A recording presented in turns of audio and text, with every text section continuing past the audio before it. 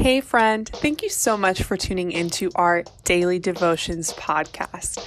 Before we get started, I just wanted to tell you a little bit about our new planner that's available now in the shop. It has an incredible amount of features, including a monthly planning layout, place for monthly to-dos, prayer intentions, goals, monthly tabs for each month, reminder to start specific novenas, liturgical colors, feast days, and more. Plus, the best part, it's all based on the Litany of Trust written by the Sisters of Life.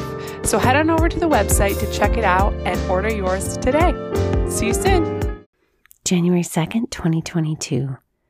Today's reflection is written by Nell O'Leary, My Wrinkled To-Do List.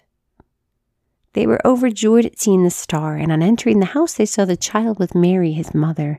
They prostrated themselves and did him homage. Then they opened their treasures and offered him gifts of gold, frankincense, and myrrh. Matthew 2:10-11.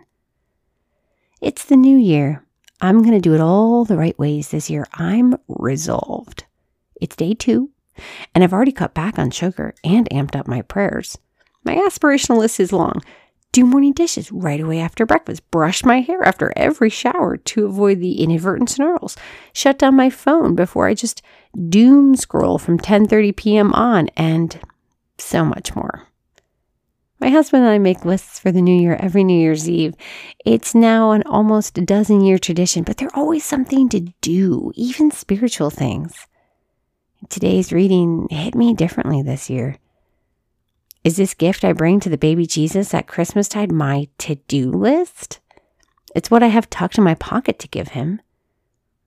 When the Magi opened their treasure boxes, they presented him their gifts. They'd hoofed it all over the sand dunes of the Middle East to give these gifts fit for the King of Kings. Kinda?